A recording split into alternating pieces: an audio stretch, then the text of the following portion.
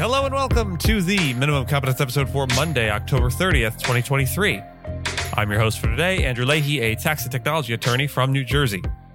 In today's episode, we have SCOTUS considering who public officials can block on social media, Biden issues an executive order on AI, Trump's ballot disqualification trial in Colorado kicks off, appeals court upholds California assault rifle ban, and labor on the upswing with a UAW win. Let's dress up like legal news and read ourselves, but really just read today's legal news.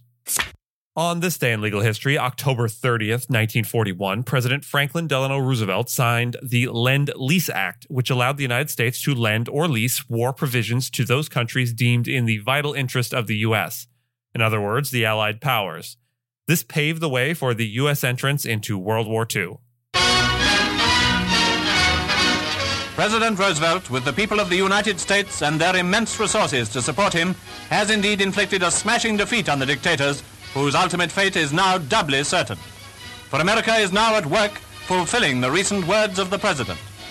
The people of Europe who are defending themselves do not ask us to do their fighting. They ask us for the implements of war, the planes, the tanks, the guns, the freighters, which will enable them to fight for their liberty and our security. Emphatically, we must get these weapons to them in sufficient volume and quickly enough so that we and our children will be saved the agony and the suffering of war, which others have had to endure. Roosevelt sanctioned $1 billion in aid to the Allies through the Lend-Lease Act. This move by the United States, though not an official declaration of war, showcased its strategic commitment to the Allied cause. The legislation, originally passed in March of 1941, set the groundwork for an extensive system of support, bridging the gap until the U.S. formally entered World War II in December of the same year. The essence of the Lend-Lease Act was to bolster Allied nations by lending or leasing arms and other vital supplies, thus ensuring they had the resources to combat the Axis powers.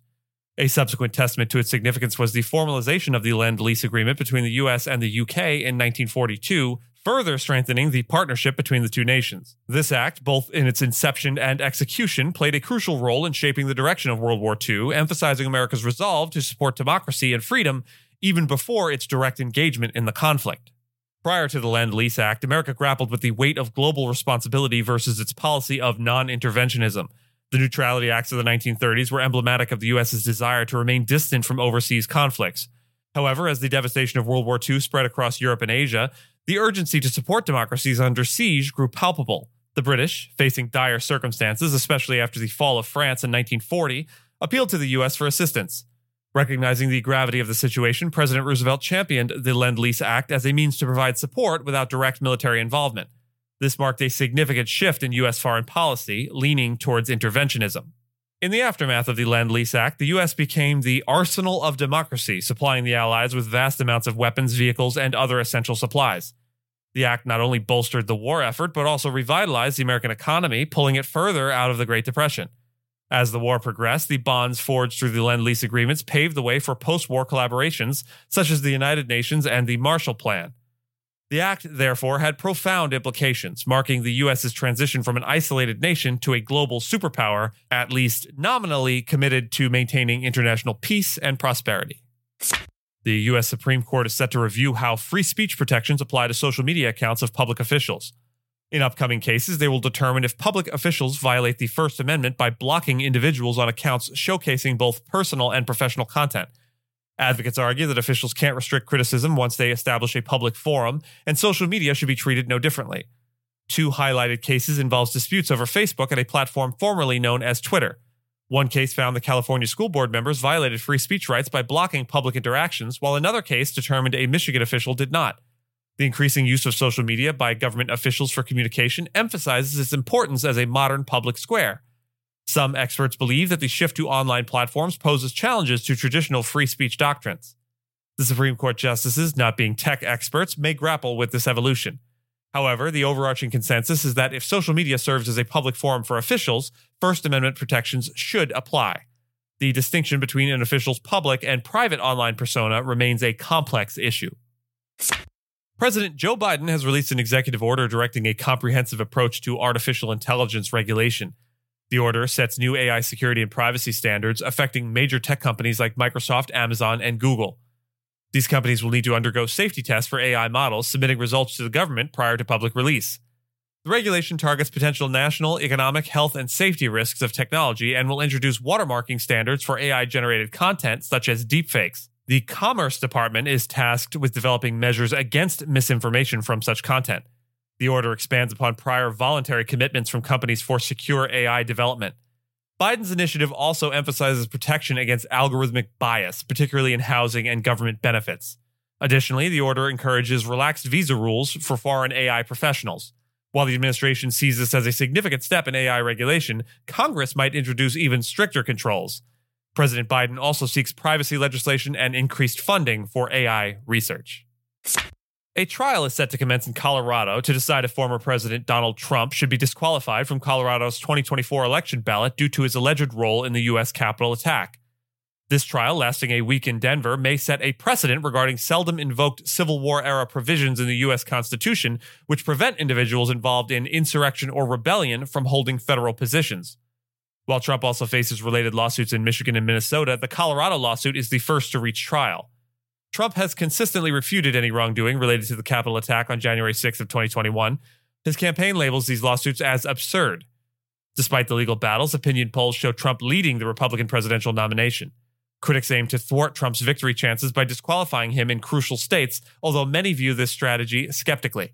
The final decision might be made by the U.S. Supreme Court, which has a conservative majority. The lawsuit invokes Section 3 of the 14th Amendment, formulated post-Civil War, aiming to prevent former Confederate supporters from federal office positions. It reads, "No person shall be a senator or representative in Congress or elector of president and vice president, or hold any office, civil or military, under the United States or under any state who, having previously taken an oath as a member of Congress or as an officer of the United States or as a member of any state legislature or as an executive or judicial officer of any state, to support the Constitution of the United States, shall have engaged in insurrection or rebellion against the same, or given aid or comfort to the enemies thereof. But Congress may by a vote of 2/3 of each house remove such disability." A U.S. appeals court has decided that California's 3-decade-long ban on assault weapons will continue while the state attorney general contests a lower court's ruling that declared the ban unconstitutional. The Ninth U.S. Circuit Court of Appeals halted the injunction granted by U.S. District Judge Roger Benitez in San Diego. The panel will expedite the hearing of State Attorney General Rob Bonta's appeal supporting the gun law.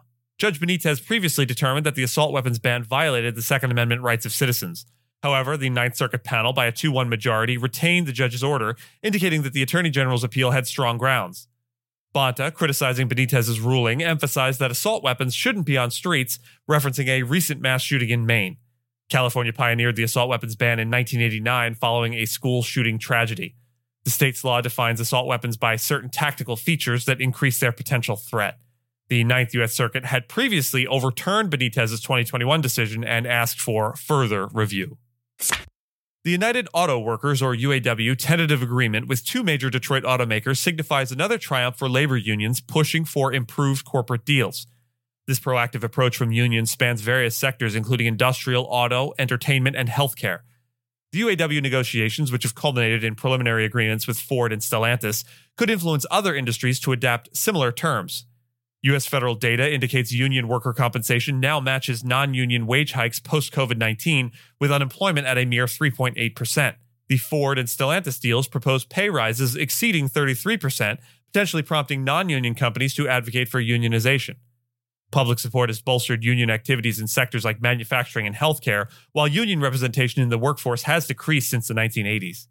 The UAW agreement's shown a series of deals this year, with workers increasingly aware of company profits. Companies might either enhance wages to deter unionization or increase anti-union measures.